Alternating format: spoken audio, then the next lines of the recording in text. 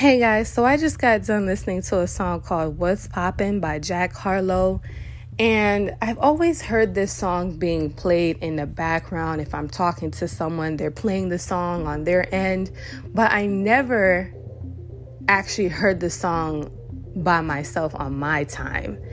And so today I finally got to hear the song for the first time and actually watch the music video as well.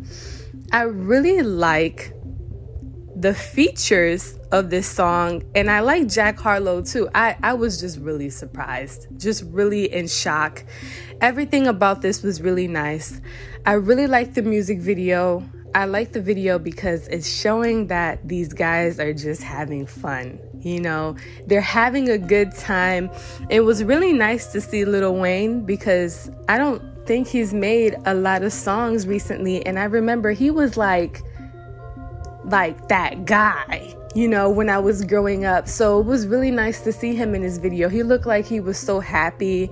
He looked like he was having so much fun. And I really like that. And then Tory Lanez, he did not take one breath at all during his verse. I'm like, the whole time I'm listening, my hand is on my head like, okay, this guy, what is going on? Why is he not breathing? Like, did they edit this verse? Or like, I just pictured him in the studio rapping this whole verse without taking a breath, and people were looking at him like, are you good?